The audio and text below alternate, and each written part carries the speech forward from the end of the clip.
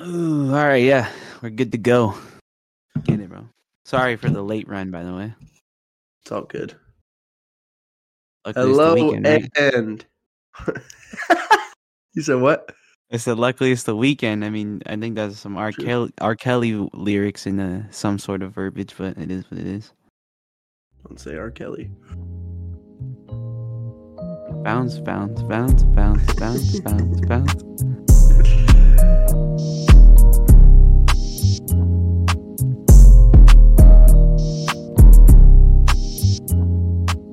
Hello and welcome back to the Second and Two podcast. I'm your host, TB. I got my co-host, producer extraordinaire, hat connoisseur, master of the grills. You all know and love him. It's Jody. What's up, Joe? Not much, man. You know, we're as we were briefly talking about, we're rolling really late. We missed our Tuesday normal output date. We're recording on a Friday right now. Actually, it's late for my guy. It's what is that 11 o'clock for you at the moment? Yeah. So today I'm gonna just be honest. I'm gonna just give it to y'all raw. No pause on that one. I'm gonna throw this out as soon as we're done here and let y'all hear it before we get into these games, because I don't want to put it out tomorrow after the first two games roll out. You know what I mean? So y'all hear us live, basically, in a sense. And this is I think it's gonna be a good episode. I'm excited for it. So appreciate you, bro. You know, you always get quickie on the audio going out. It's been a process that you've gotten pretty good at. Yeah, I mean, sometimes I just gotta lock in, do it right after, no complaints. Like before, I would do like half the episode, let it sit a day, do the rest of it. And now it's like, you know, if I just knock it all out, I get the rest of my time free. I don't have to like have it on the back of my mind. So there's some things you gotta work around, make it happen. For sure. So we're gonna get into the playoffs. Obviously, we're gonna dive into that, but we do want to talk a little bit of coaching news. Since we last recorded, the New England Patriots both fired and hired, however you want to term it, say Bill Belichick left the team in some sort of sense, and they hired Gerard Mayo. The Las Vegas Raiders today hired Antonio Pierce to be their head coach. Nice. So we've got some movement. The Dallas Cowboys will not be firing Mike McCarthy, and it does not look like the Philadelphia Eagles will be firing Nick Sirianni. And barring something incredible happening after the divisional round, it looks like we're going to end up with 8 new coach openings, 8 new hires going into 2024. So I was thinking about this, right? Yeah. And I was like, you look at the divisional round, and who's everyone's like favorite Cinderella right now? It's the Houston Texans. Yeah, true. And what did the Houston Texans have this year that everyone kind of loved? Rookie coach, rookie QB, right? Yeah. New coach, new QB combo. It's everyone's favorite thing. If things are not going right, change the coach, change the QB, right? That's always everyone's answer. That's the piece that's missing right That's there. the quick fix. Yeah. So I thought about this. I said, which team could be the new Texans in 2024? The new coach, new QB combo to lead their team to the promised land.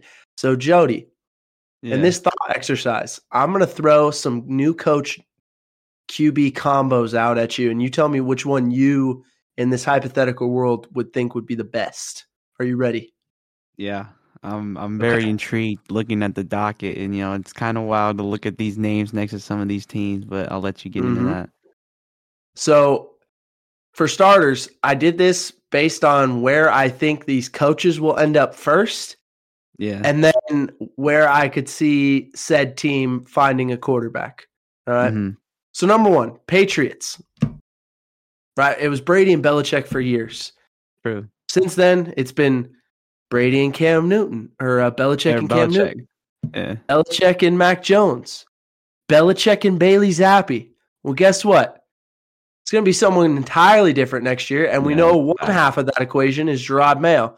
What about the other half? I give you Jaden Daniels, the number 3 pick in the draft. Dang. What say you, Jody? You like that? You like a little Gerard Mayo, Jaden Daniels? I'm going to be honest. I don't know much about Jaden Daniels other than he's the LSU guy. But, I doesn't sound too bad. I am interested that they wouldn't. Yeah, true. I am interested that they wouldn't pick a skill position here and not try to figure something out with their current quarterback still.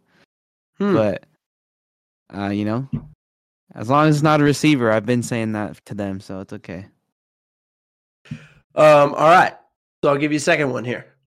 We're going to go to the Falcons. There's a name, a man that they lost to in the Super Bowl who's been floating around. Yeah, apparently that private jet flew up there, huh? And on the same side of that, a lot of people have thought that the Falcons were just a veteran quarterback away, a guy who could just get the ball to all those players that they have on offense now, right? Yeah, they do have a lot of weapons. What about a team up of Bill Belichick and Kirk Cousins in Atlanta? Jody, should Falcons fans be excited about that? But I don't know if Kirk O'Thuggins will be ready by the start of the season. But it does sound great.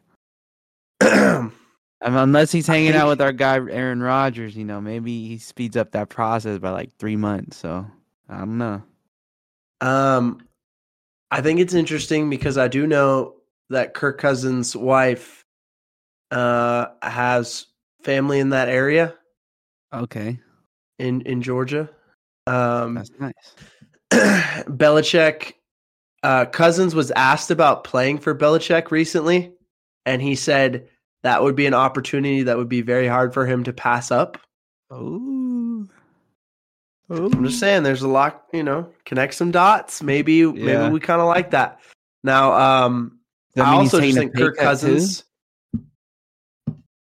I don't know. I also think that Kirk Cousins is like the exact kind of quarterback the Falcons need just to be like competitive and like win their division. Yeah. If you gave them Bill Belichick and Kirk Cousins to the team they had this year, I feel like that team wins their division. Yeah. Yeah. I think they're automatically the favorite in their division at that point. So maybe a fun one. All right. Let's go with the Commanders here. All right. They just hired their new GM, Adam Peters, who comes from San Francisco. All right. Okay. So I thought, San Francisco guy, there for a while.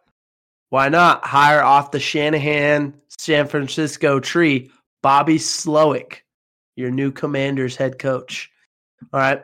And then pair him with the number 2 overall pick, Drake May. Slowick just worked wonders with Stroud, who was the number 2 overall pick, right? That's in that offense. Yeah. Why not pair those guys together with some of those skill position players that they already have, Terry McLaurin, for instance, and see what you got there in Washington. Jody, what do you like about that one?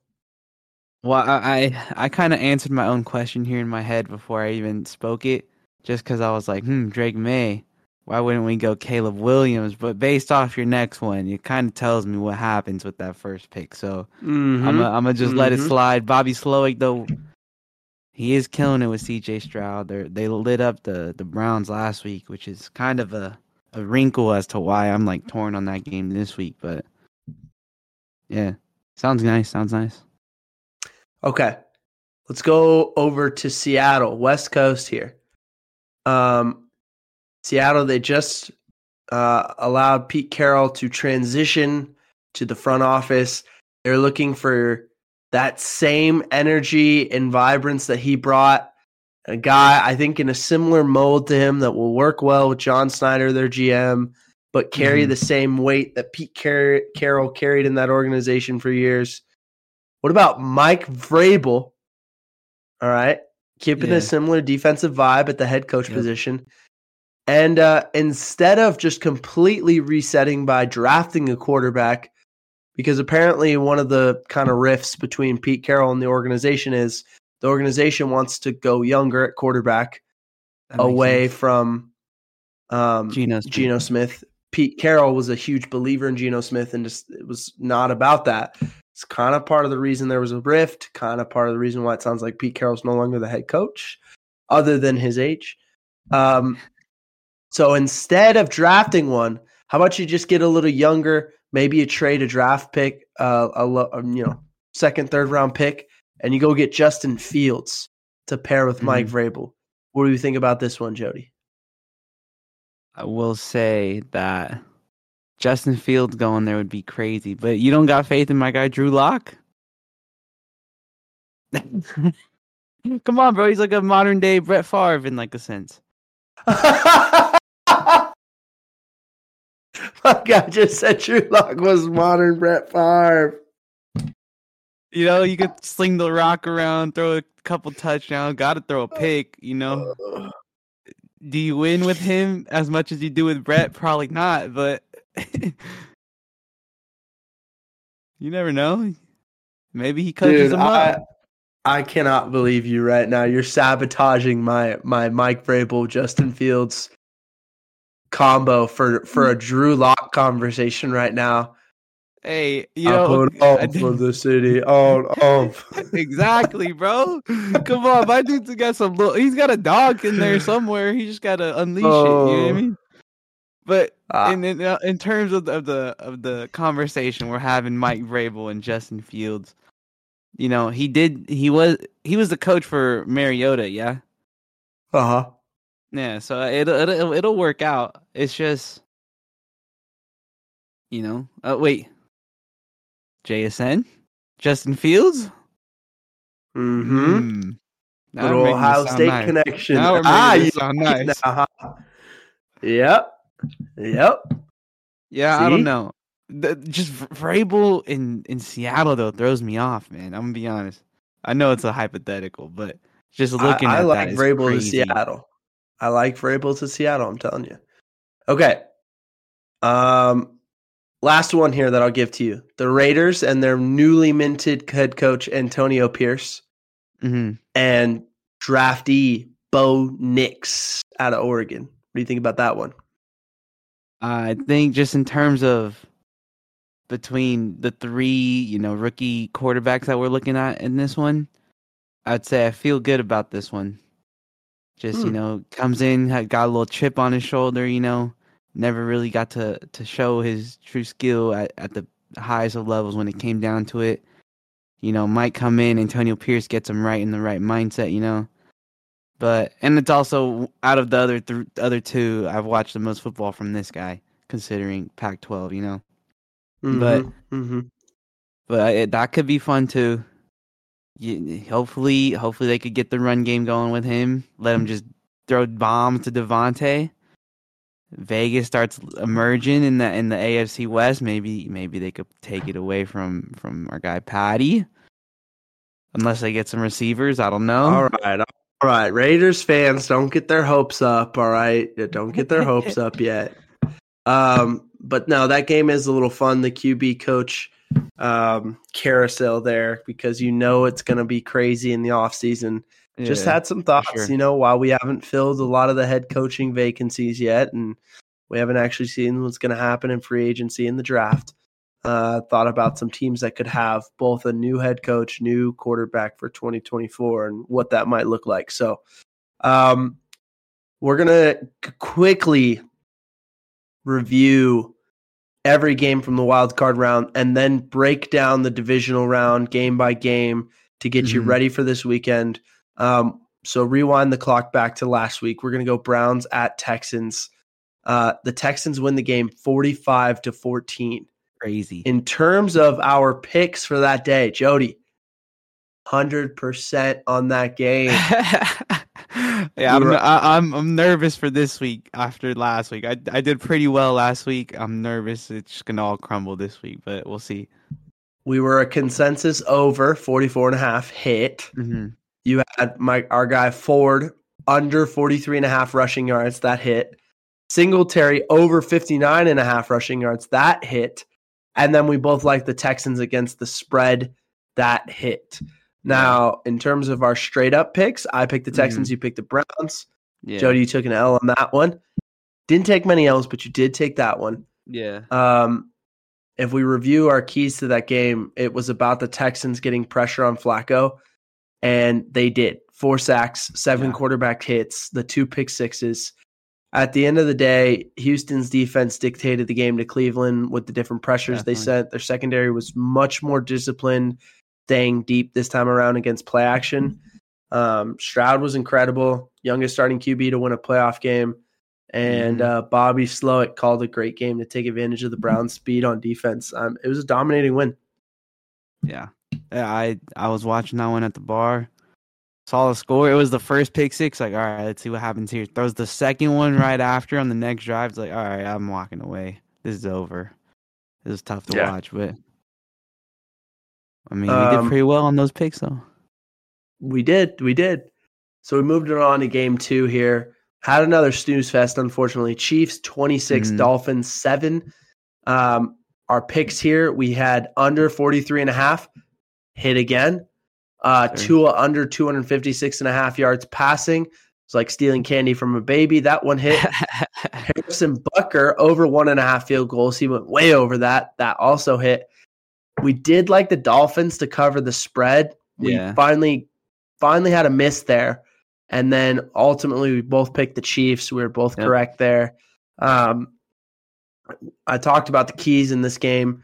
Said that the Dolphins had produced 0 sack, or the Dolphins had to produce pressure without some of their best pass rushers. They didn't get a sack. Impossible. Mahomes was only hit 5 times.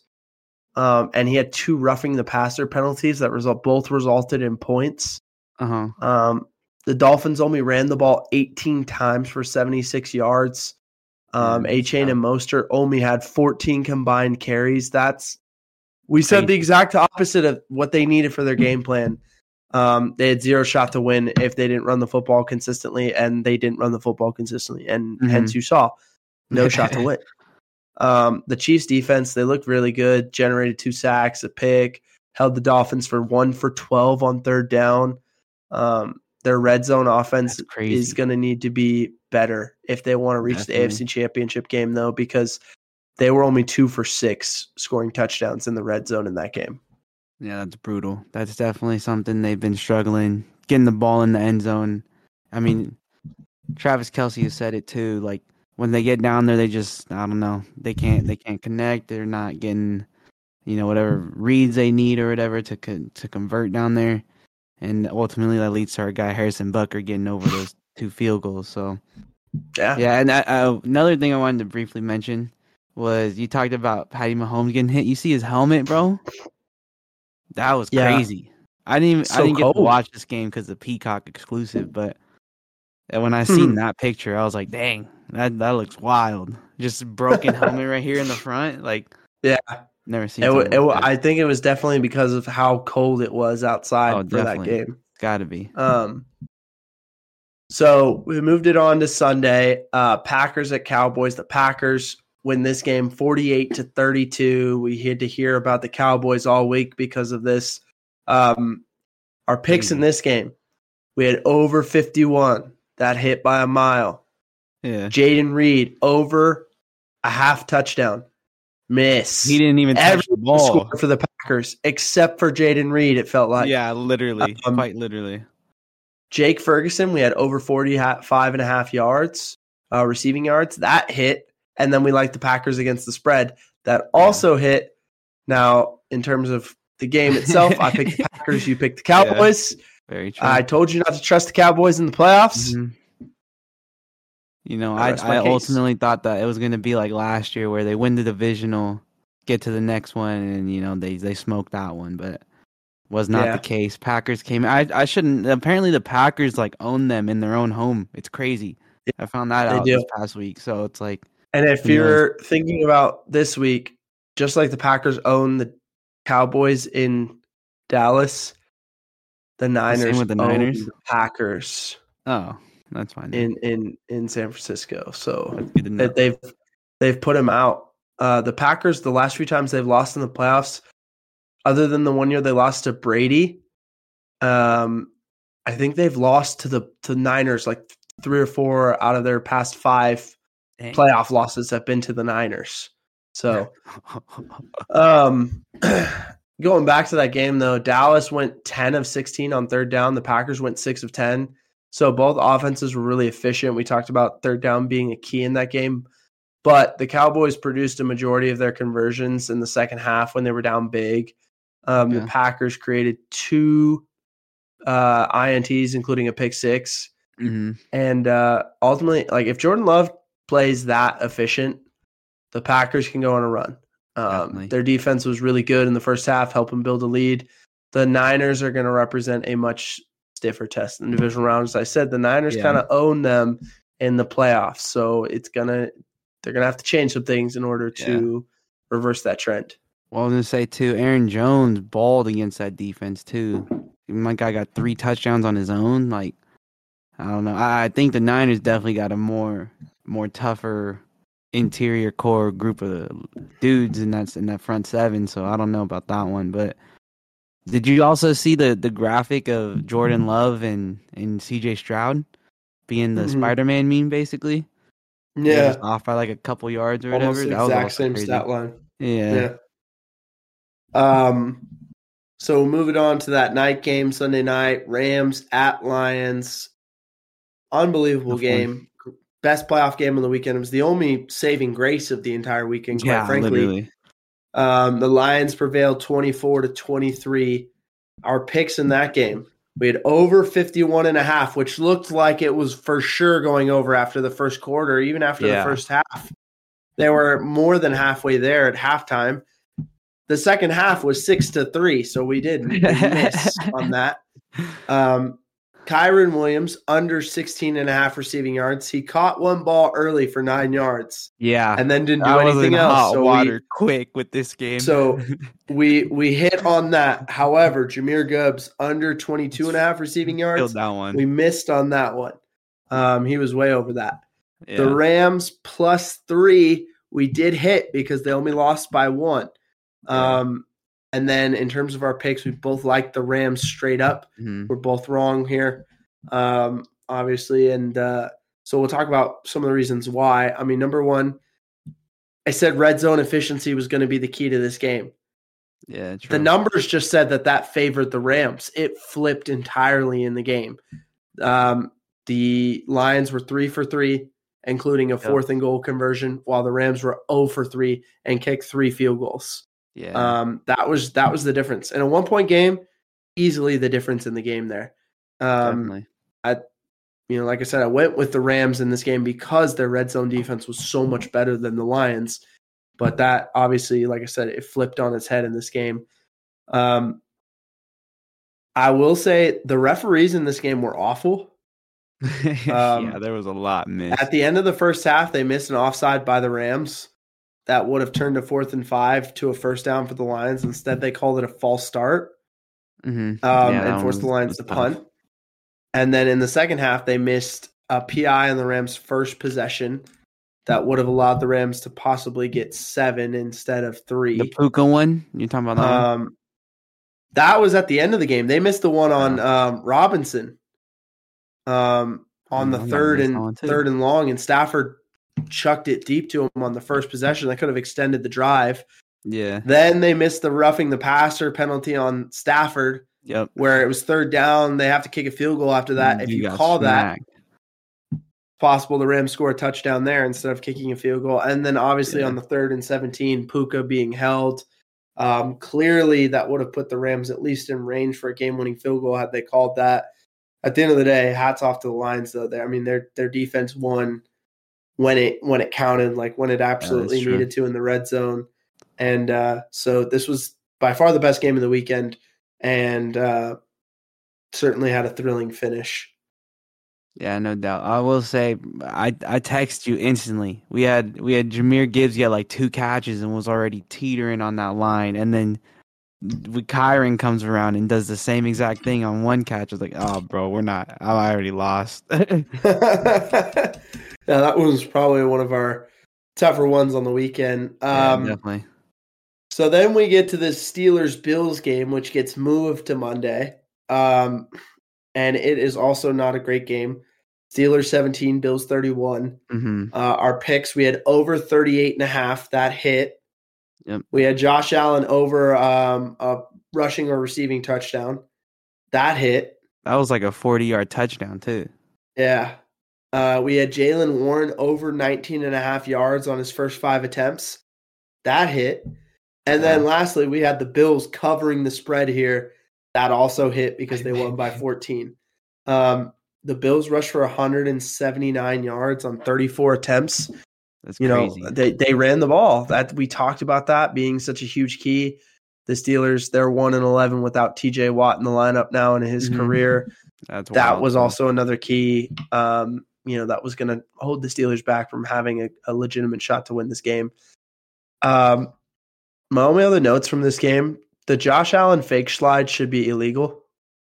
Do you believe he was fake sliding? It looked like he was just trying to cut, but he was moving his leg. He was slowing down. No, that's the way I saw it. Fake slide. That thing was a fake slide for sure. Right. I think it's just, if you see it as a defender, if you see a quarterback in the middle of the field kind of slowing up and shifting his weight back, you're expecting him to slide, and you're trying to pull up because that's what you're taught to do based on the rules. Yeah. And then if you're telling guys to do that, when a guy starts to slide and to not hit the QB, then you can't allow the QB to fake slide like that. That's pretty lame. It's really not fair to defensive players, honestly. Yeah, I mean, because if you tell him, well, just keep running until you actually slide, well, then you're going to hit him while he's sliding. Give him another 15. So, yeah. I don't know what you tell defenders about that. And, so I'm just saying that thing should be illegal. We want to protect the quarterback, fine. Don't let him fake slide. Yeah. Or, I don't know, maybe change the rule on that one or something. I don't know. Yeah, I don't like the fake slide there. But the last game, Eagles at Bucks. The Buccaneers win this game handily, 32-9. Another snooze fest. We also talked our picks. We had under 44. That hit. Jalen Hurts under 237.5. We missed on that one. He actually threw the ball pretty well. We had Chase McLaughlin over 1.5 field goals. That hit. And then we had the Bucks +3. That also hit by a mile. So, and then in this game, I should have mentioned in the last game, we both picked the Bills. In this game, we were split. Originally, we were both on the Eagles. You switched because of the A.J. Brown injury, flipped over to the Bucks. Proved to be a critical switch for you. So you end up going 3-3 on the weekend. I end up going 4-2, with both of us missing on the Rams, and then me missing on the Cowboys. Split the Cowboys, the Texans, and the this Eagles-Bucks game. I talked about keys here that it would be like a crazy turnover, right? Yeah. Funny enough, there were no turnovers in this game. Did not prove to be the critical difference. However, the Buccaneers did create a safety, which definitely flipped the game because it was 16-9 before that safety, and getting it flipped it to 2 possessions, 18-9. Plus the Bucks got the ball and then scored. So the Eagles never really recovered from that. Hurts and the Eagles completely struggled on offense for most of the night. And then the Eagles could not tackle on defense. Bro, Mitch sent us a text about that. He was like, bro, what are these guys doing right now? He's like, they're just soft to team out. It looked like they didn't want to play.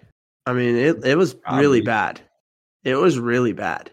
Then you have at the end of the game, Jason Kelce announces his retirement. I mean, salute to a legend. Sad to see him go, but really, honestly, very interesting offseason for the Eagles coming up here. I don't know where they go from here and what changes they're going to make, but I'm sure there will be changes. Yeah. I mean, you probably blow up the squad, honestly. And by that, I mean, like the coaching, get a new coach in there, maybe some new staff with them. I don't know if you know, but Jason Kelce, do you listen to them? I should say first before. Not often. Okay, so he kind of walked it back on their last episode, saying he didn't really officially do it. But I'm assuming, in like a month, he'll probably officially announce it on their podcast or whatever. It does feel that way, especially. Have you seen the picture of him at McDonald's with the jersey? Yeah, it definitely feels like he's going the retirement route. He's just waiting to do an official statement. Yeah. Just have some last news and notes from the weekend. First thing I noticed, the team that scored first won all 6 games this weekend. Yeah, so coming out of the gate, it actually was to your advantage to get the ball first and then go down and score. Isn't that what the Packers did? They Packers did it. The Lions did it. So yeah, it definitely was to your advantage there. Houston was the only team that ever even trailed, and they trailed at 7-3 and 14-10. The rest of the teams that won led start to finish, never trailed. The average margin of victory for the games was 17.3. Not a good. So they sucked. Yeah, and we end up with an interesting group of QBs in the divisional round. I mean, in the NFC, you've got Baker Mayfield, Jared Goff, Brock Purdy, and Jordan Love. If you had told us before the year that those were going to be the 4 QBs left, I think people would have been like, wow.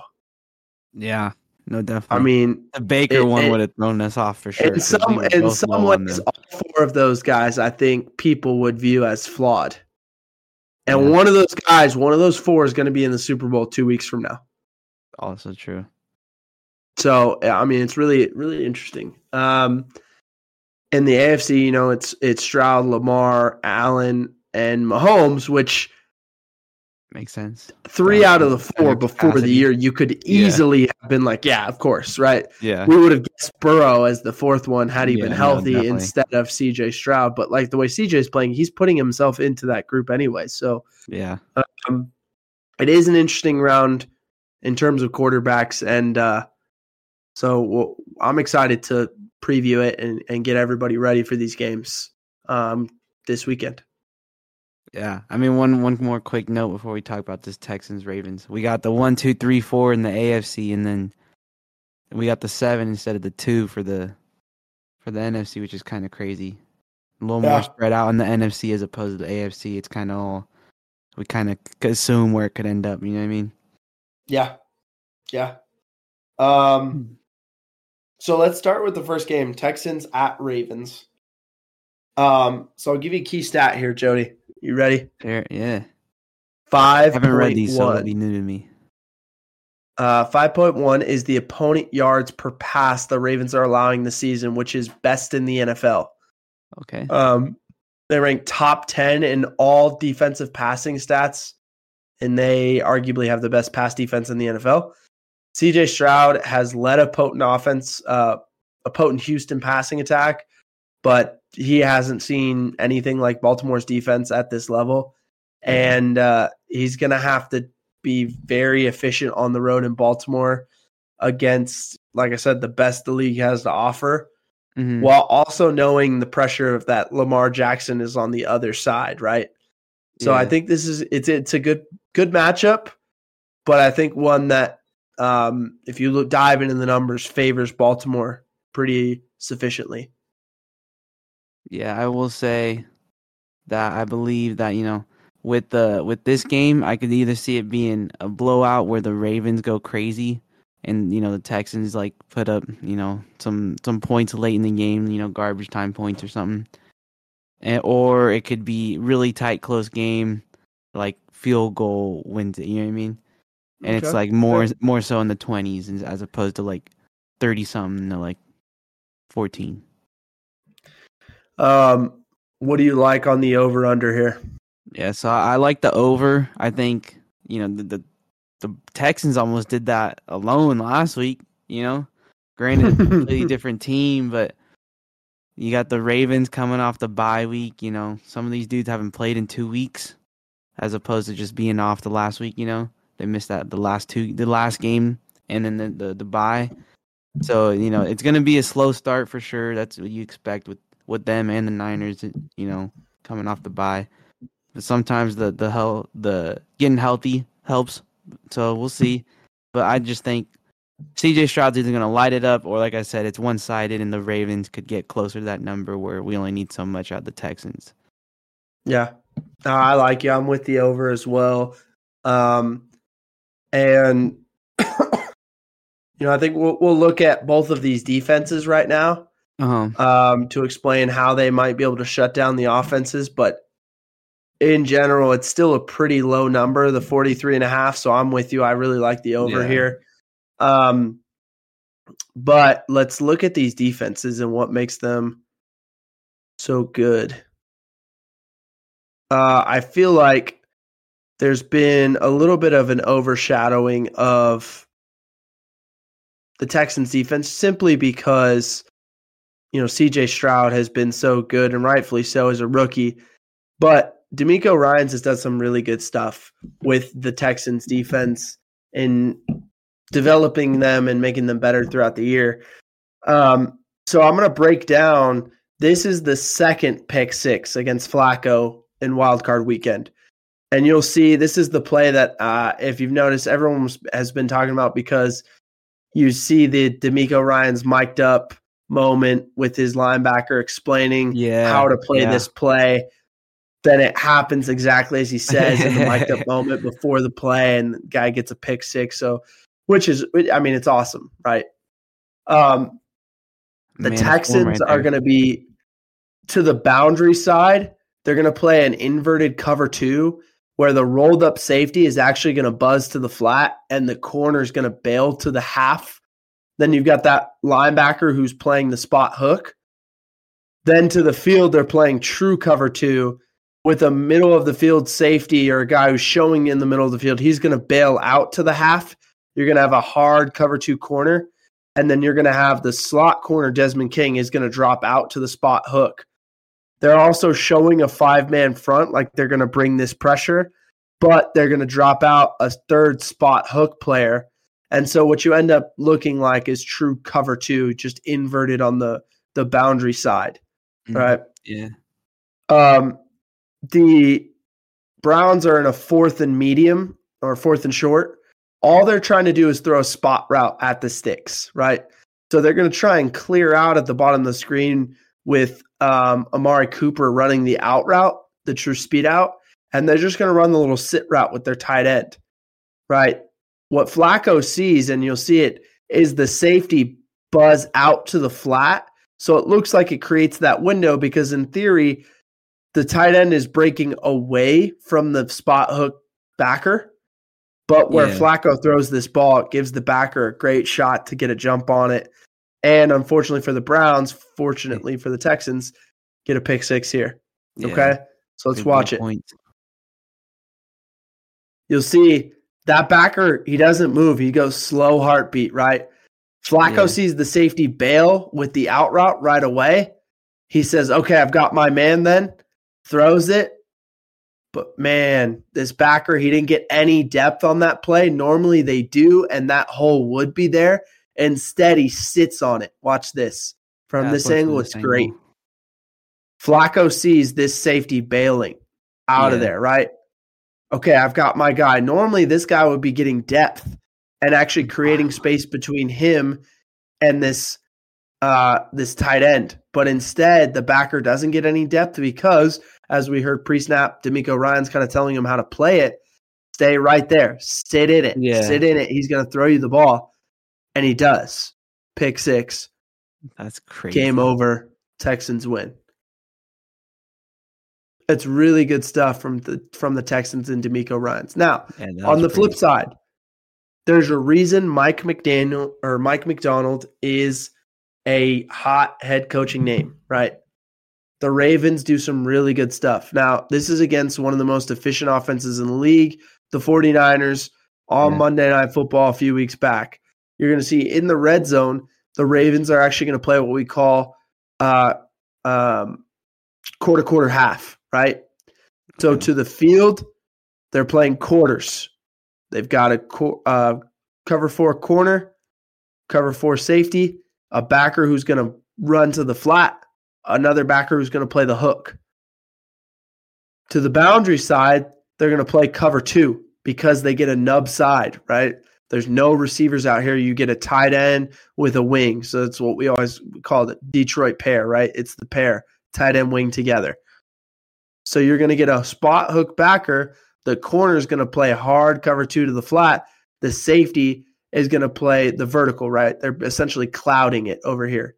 Might have had cover 4 called, and it could be an auto cloud check if you get the pair like that. Who knows? But they're clouding it to that side. Okay. What you're going to see is Purdy's looking. He sees the crossing route, and that guy, Deebo Samuel, beats the quarter safety across his face. What he doesn't see is the safety sitting on the other side, and you'll see that's how he ends up with the pick in the red zone. So Purdy's looking at it, right?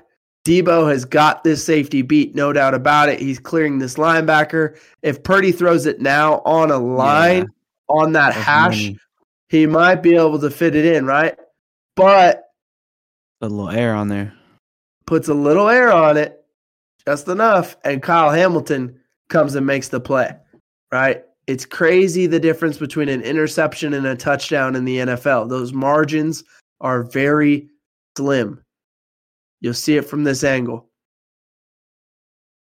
When Purdy gets back over, look what he sees. My guy's going to clear. If I just throw it right down the hash and I zip it to Deebo Samuel, it's a touchdown. Instead, he throws it where? He leads them. Yeah. He leads them too much, and he puts a little air under it, and he ends up throwing it right to Kyle Hamilton. Pick. Right? So, these two defenses are both very good. They're going to throw everything they can at each other. I think the Texans defense and DeMeco Ryans will have a plan for Lamar Jackson. I also think Mike McDonald, keep doing that, has seen CJ Stroud before in college and was very successful against him. Was very successful when he saw him again early in the season, week 1 this year. Mike McDonald will have a plan as well. He big blue guy? Is he Penn State? Big blue? Penn State? Big blue. Michigan. Okay. He was the DC at Michigan for Harbaugh 2 years ago. Okay. The first time they played Stroud. Yeah, that's it's gonna be fun to watch, and it's gonna be some real life chess games right there. But let's see. So I'll give you some prop bets right here for this game. This one, I was wishy-washy on my Texans pick. I didn't really know where to go with that one. But the Ravens one I'm gonna give you, I'm taking Justin Tucker over 1.5 field goals. He's done it 6 times since November. I also feel that, it's gonna be a tougher game for them to score. We saw it with the Browns even. It wasn't the easiest thing to move the ball for them. I think as long as, we don't get to see Lamar scramble all too much, they might be able to get Justin Tucker those field goals and get that one done for us. Now for the Texans, I was lost between doing Dalton Schultz under his yards or taking CJ Stroud's yards because I think he's going to light it up. So we're going back to the well on this one. I'm taking Devin Singletary again, over 59.5 rushing yards. 4 of the last 5 games that the Ravens have played in, all have gone over 100 yards rushing against their opponent. And I think it all started with Kyron in that overtime game. And so I think this one's for sure Devin Singletary's hitting again. All right, I like it. So I'll give you a final score prediction here. I think, unfortunately, this weekend we're going to see a trend continue of not super close games. Now, this game is still, I'm technically predicting a 1-possession game. Yeah, true. But I also don't think it'll be that close for most of the game. I'm going to go Texans 20, Ravens 28. I just think the Ravens are a more complete football team. They're a more experienced football team right now. They have a Super Bowl winning head coach going against a rookie head coach. DeMeco Ryans has done great things this year. Fact. They have a great pass defense going against a rookie quarterback. CJ Stroud has done great things this year. However, I just think the road ends here for the Texans. I think the Ravens are probably winning, by multiple scores for most of the game. The Texans try and get back in it late to try and make it a game, but ultimately the Ravens end up winning this thing. And like I said, I've got it at 28-20. I'm gonna say that's similar to how we saw that Cowboys game where the end result looked close, but that's not how the game played out. You know what I mean? I see that happening as well in a sense. Let's see, for the money line bet and the spread on this game, I'm gonna roll with Texans against the spread. We're taking 9. That's way too many points, just in general. Not even just for it being the Texans. And we're taking the Ravens. Like I said, that I feel like similar to you, how they're more veteran team, whether coached or with the squad that they have. I just feel that the Ravens are built to win this game, and they're at home. Like that's another huge factor that the Texans don't get this week as opposed to last. Yep. So in all technicality, I think I agree with you because I technically have the Texans covering the spread, even though I'm losing by 8. The spread is 9. It's a high spread. I think the Texans will cover it. I do like the Ravens money line as well. All right. Game 2, Saturday night. Packers at 49ers. Key stat in this one, 40.93%. If there's a weakness to this Niners team, it has been their third down defense this season. They're bottom third in the NFL in opponent third down percentage. That's that 40.93%. Yeah. Meanwhile, we discussed it last week. The Packers have a top 5 third down offense. Nice. Their defense likely doesn't have a shot to hold the 49ers offense down, similar to what they did in the first half against the Cowboys. So therefore, the Packers are going to need their offense to sustain long drives. They got to help their defense out. They're going to have to continue converting on third down. Went back and looked at it last week. Jordan Love, who's 4 for 5 for 62 yards and a touchdown on third downs in the first half against Dallas. He's very good. He's going to need to be that guy this week, to help their defense have any kind of chance. I think the other thing is Love even forced another conversion by making the Cowboys jump off sides, right? I mean, he's even got that Rodgers thing going on, where he can get you to jump too. So he'll need to be all that and then some in this game. What do you like in the over-under, Jody?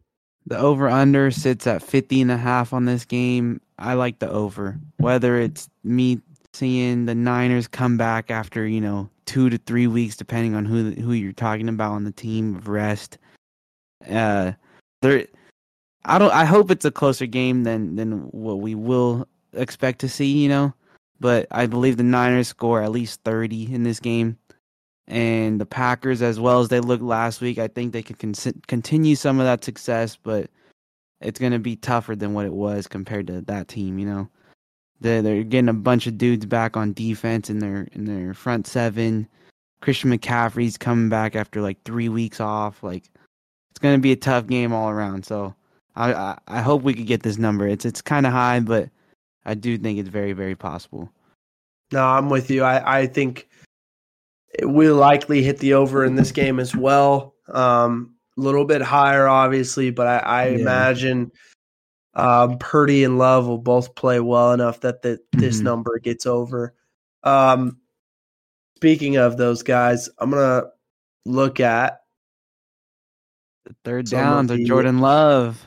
Some Jordan Love, We're gonna look at some more Jordan Love third down tape as we've done seemingly all season. This guy's been a wizard on third down. If you've been following this podcast and watching and listening, Jordan Love's been that way all year because I've broken him down 5 different times during this season. Has it been 5? Third down? I think it's like 3, maybe 4 now with this one. Yeah. So this was the straw that broke the camel's back in that game. The Packers were up 14-0 at this point. the Cowboys, they're in the red zone. They're like, you know what? Third and 6 in the red zone at the 20-yard line. Like, we get a stop here, force a field goal. We're giving our offense a shot, right? So what does Dan Quinn do?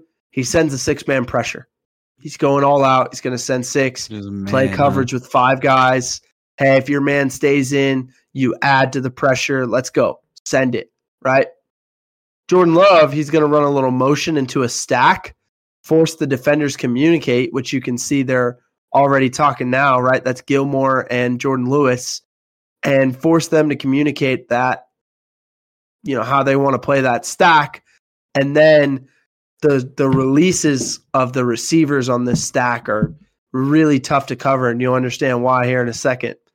So watch, Love brings them in motion. They get the stack.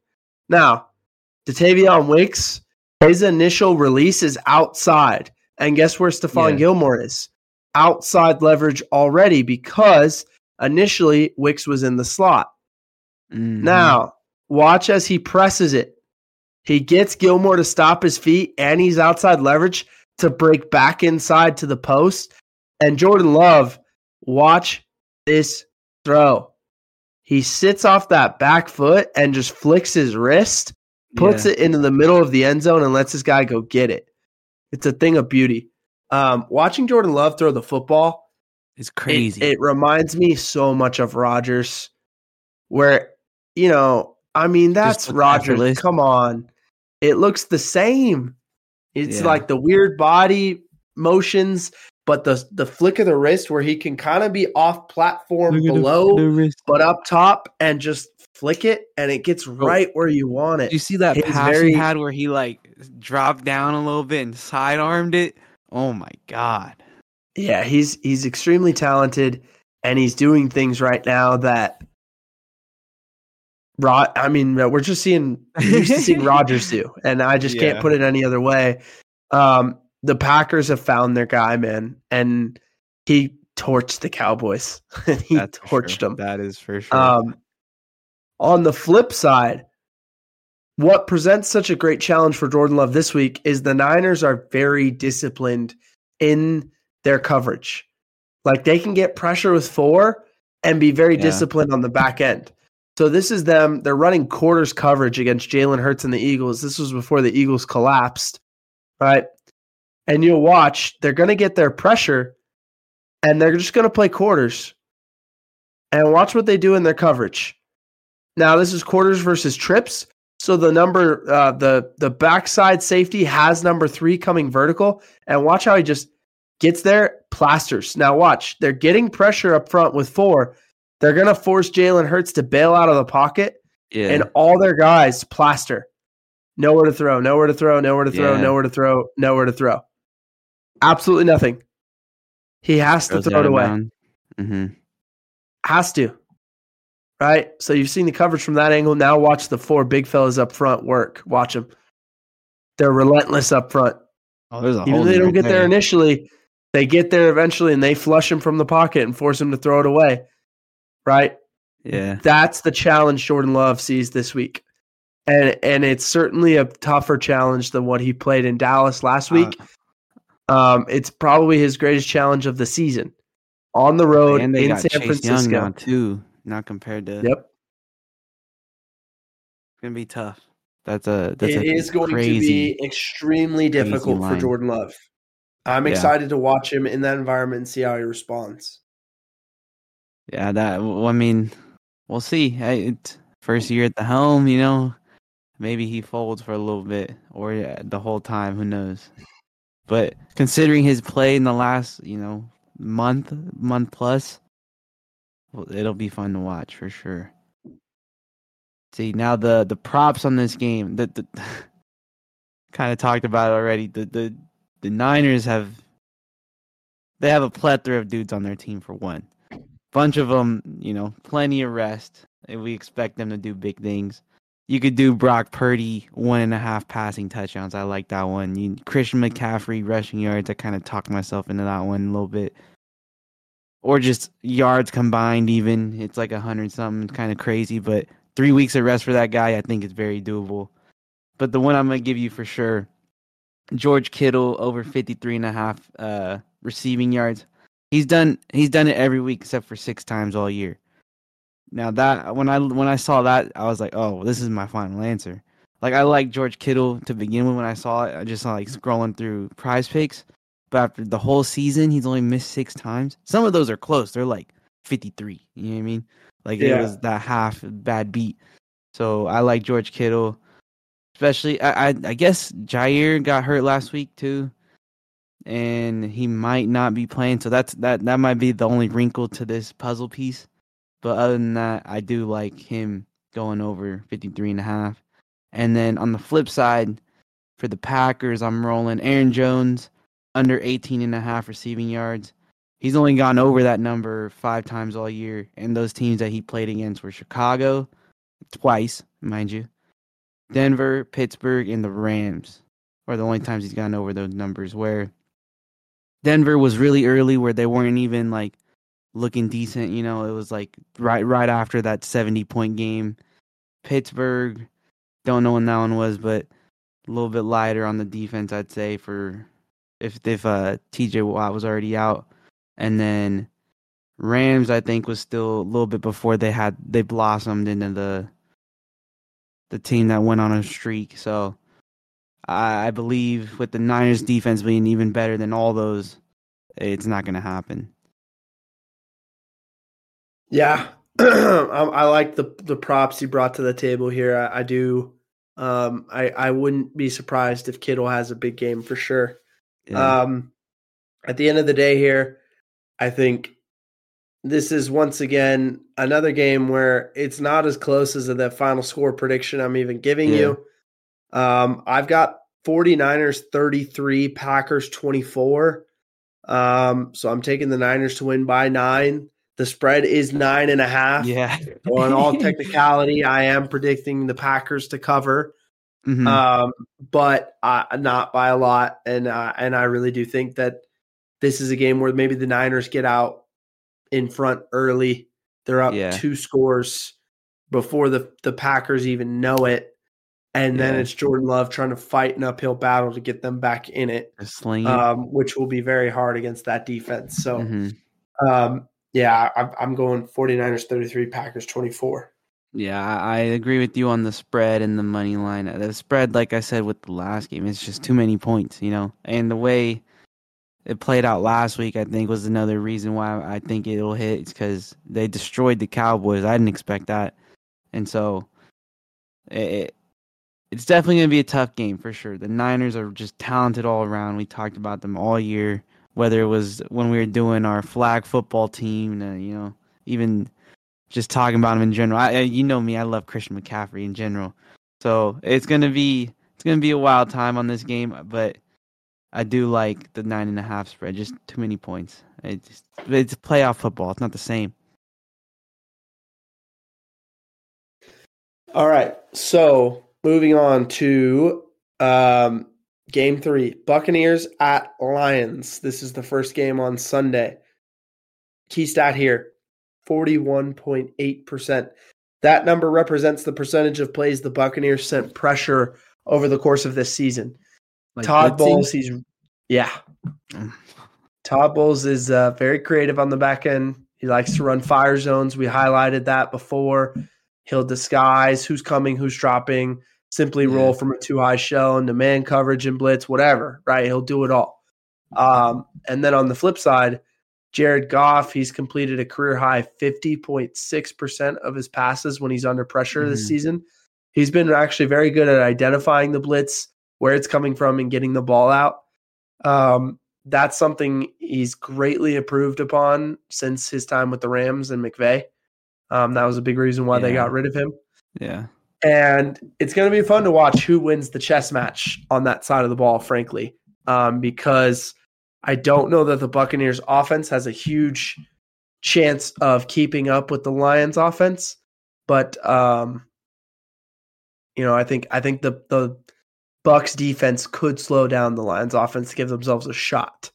So that's the matchup I'm really excited to watch here. What are you thinking in the over-under? So this one's kind of a lot of points. It's at 49, And I see you see it going over that number. The way I see it is they played once earlier in the year. It was 20-6.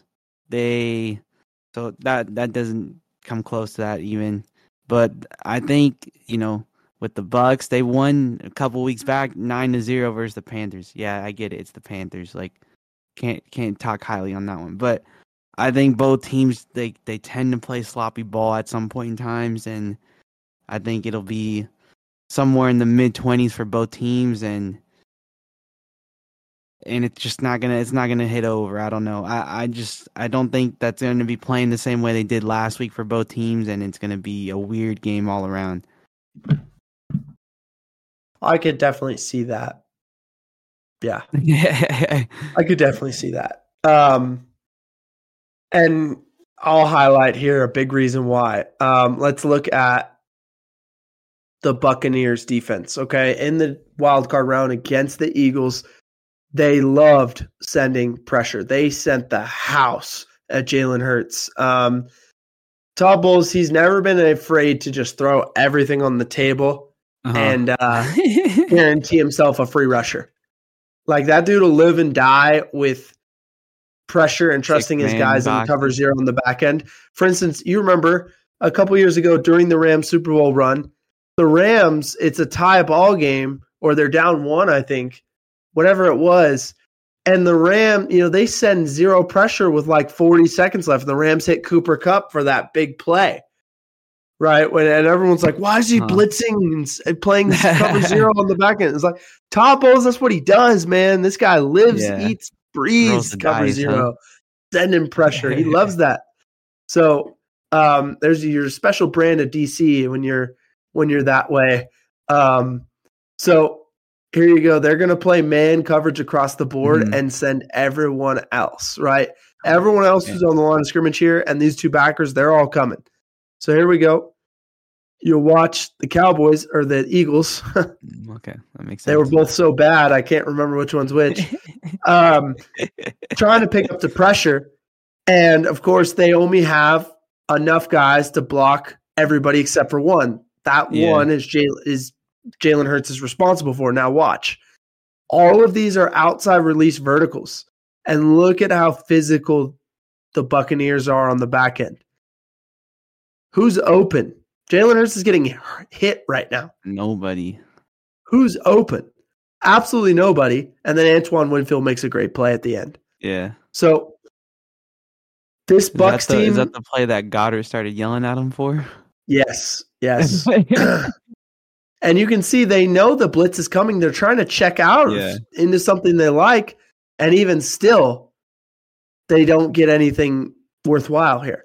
And so I'm telling you, this Bucs defense, they are not afraid to do that. Now, on the flip side, the Rams and Sean McVay, and really Raheem Morris, their defensive coordinator, he's a much different play caller than Todd Bowles. So he did not send pressure at Goff a whole lot in their wildcard matchup. You go back, you watch all the plays, the amount of times the Rams actually sent a fifth rusher was really rare. Really rare, right?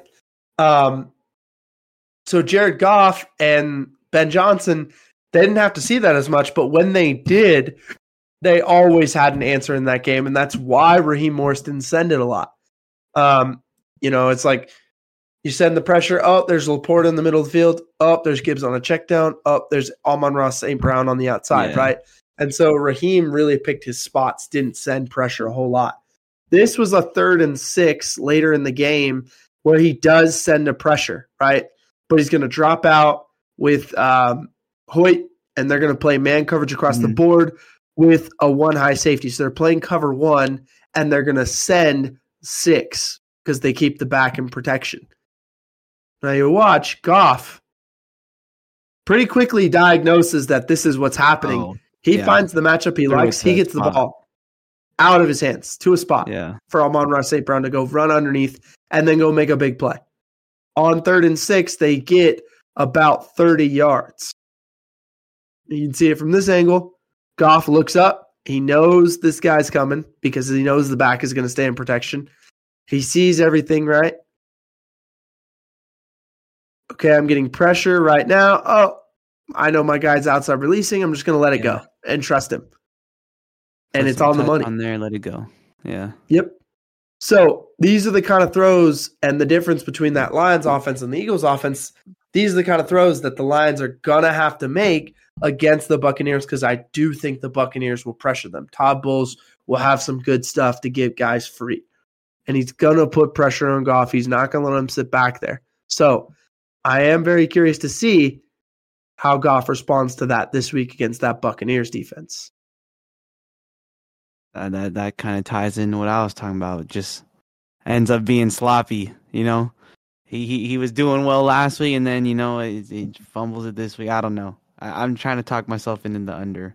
But, but for my prop picks for this game, I'm looking at Rachaad White under 55.5 rushing yards. Let's see, 6 out of the last 10 games he wait, what? How does this make any sense?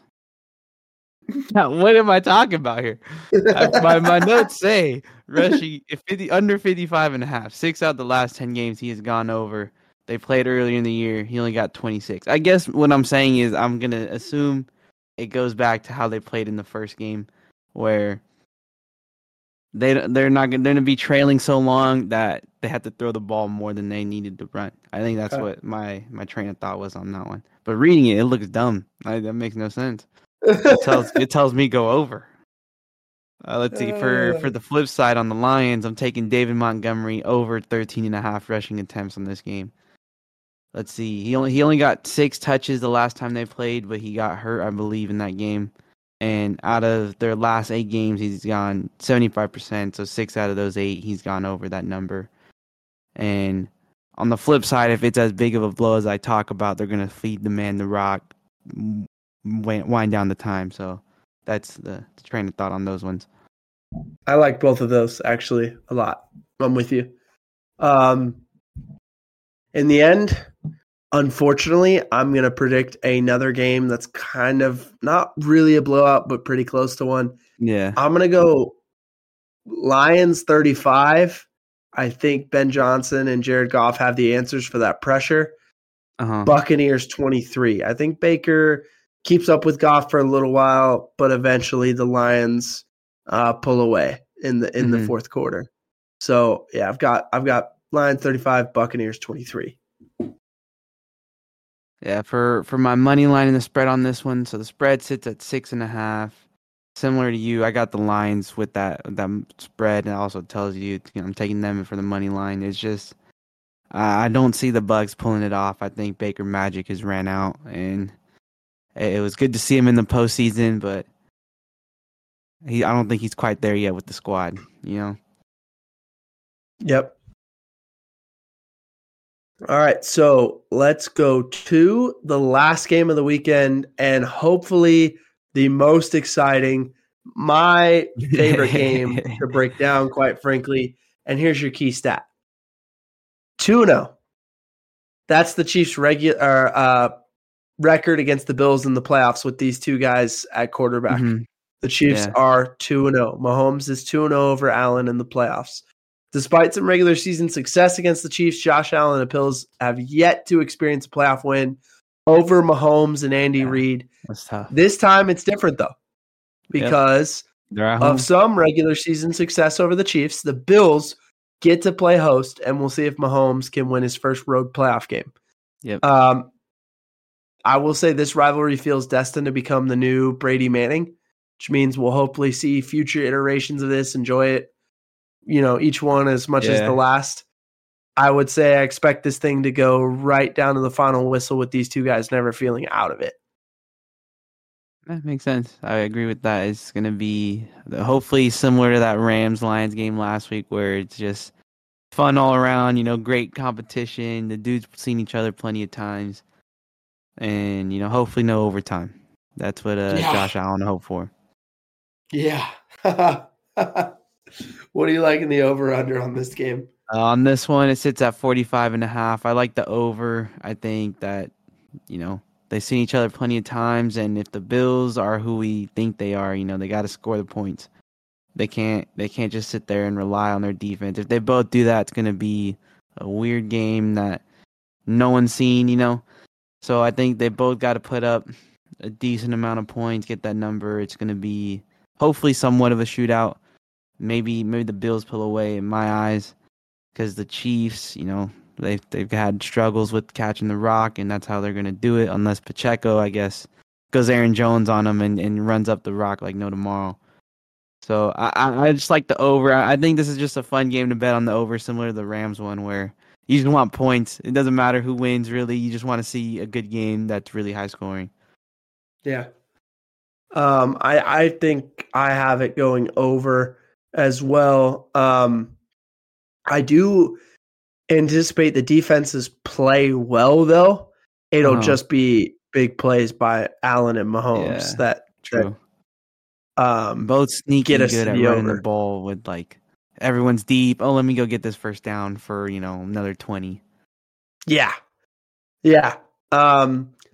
So speaking of the defenses, I just wanted to help people understand why this Chiefs defense is so good this year. They've been really good over the last 3 games. And they were fantastic against the Dolphins in the wildcard round at stopping the run. And we talked about a huge thing for the Bills is running the football, right? Yeah. Since they have figured some stuff out, they've been running the ball really well. Mm-hmm. Well, Yeah, on the flip side, the Chiefs have stopped the run really well. And here you'll see this look. They have a too high shell, but they're going to keep 7 guys in the box, and they're going to come at you with everything to stop the run, right? The best thing about this is there's no notes here. This is just watch them reset the line of scrimmage. Watch the extension by the D-line. Watch the technique. Against zone blocking, they are moving with the gaps. Watch the backers free-flowing to the ball. Watch Karlaftis running it down from the backside. Mm-hmm. This is why the Dolphins couldn't and stopped trying to run the football in that game. From this angle, it's even more fun to watch because you see dudes punching and pressing, not allowing themselves to be reach blocked. You see overlap by the backers, filling gaps, and eventually making the tackle. This is such good defense, good team defense by the Chiefs. They didn't let the Dolphins run the ball all night.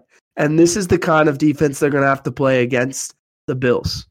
Because on the flip side, you watch what the Bills were able to do to the Steelers. And that game, I talked about the Steelers trying to stop the run. The Bills ran the football down their throat. Here you go. They're running zone blocking. What we just watched the Chiefs stop, right? It's good on good, strength on strength. Watch what they do with James Cook.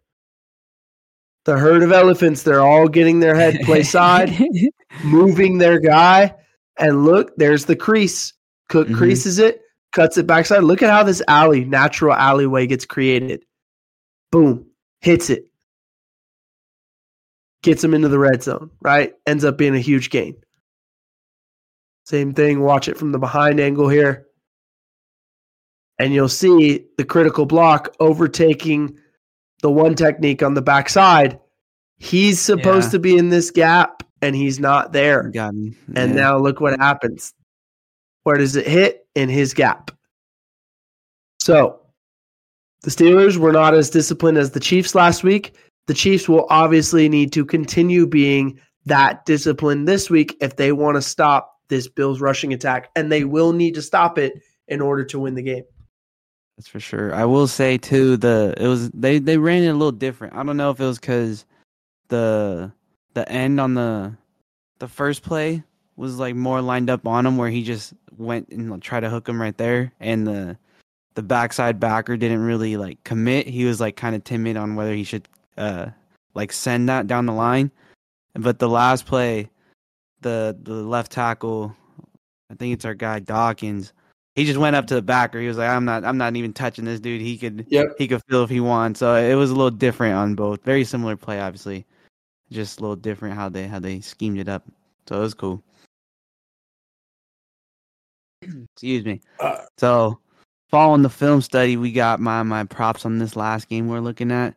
So I kind of talked about it in the beginning. I think Isaiah Pacheco, I'm taking his over 14.5 rushing attempts. I think it's at 15 now. I was looking at it earlier with Johnny, telling him what I liked on this week for the docket. And see over he's gone over that number 11 times all year, and he's only missed it once since November versus the Raiders, which I think they lost in that game. So I like that one for the Chiefs. On the flip side, similar to last week, I'm taking Josh Allen again, rushing yards. It's at 43.5. Let's see, 5 out of the last 7 he's gone over, and they won all those games except for one, which is part of the reason why I'm taking it, is because I think they're going to win. And with that being said, kind of similar to how I was talking about, where I think that he'll have everyone deep and then be like, oh, look, now's my time to run. Let me go get a nice, cool 10 to 15. So I think that happens quite a decent amount. So those are my 2 for this game. I like it. At the end of the day, I'm taking the guy who's won more. Yeah. Who's proven it in this rivalry so far. I do think the Chiefs are good enough to stop the Bills' run game, make them one-dimensional, and that's when Josh Allen turns the ball over. Mm-hmm. I think it will be a Josh Allen critical turnover.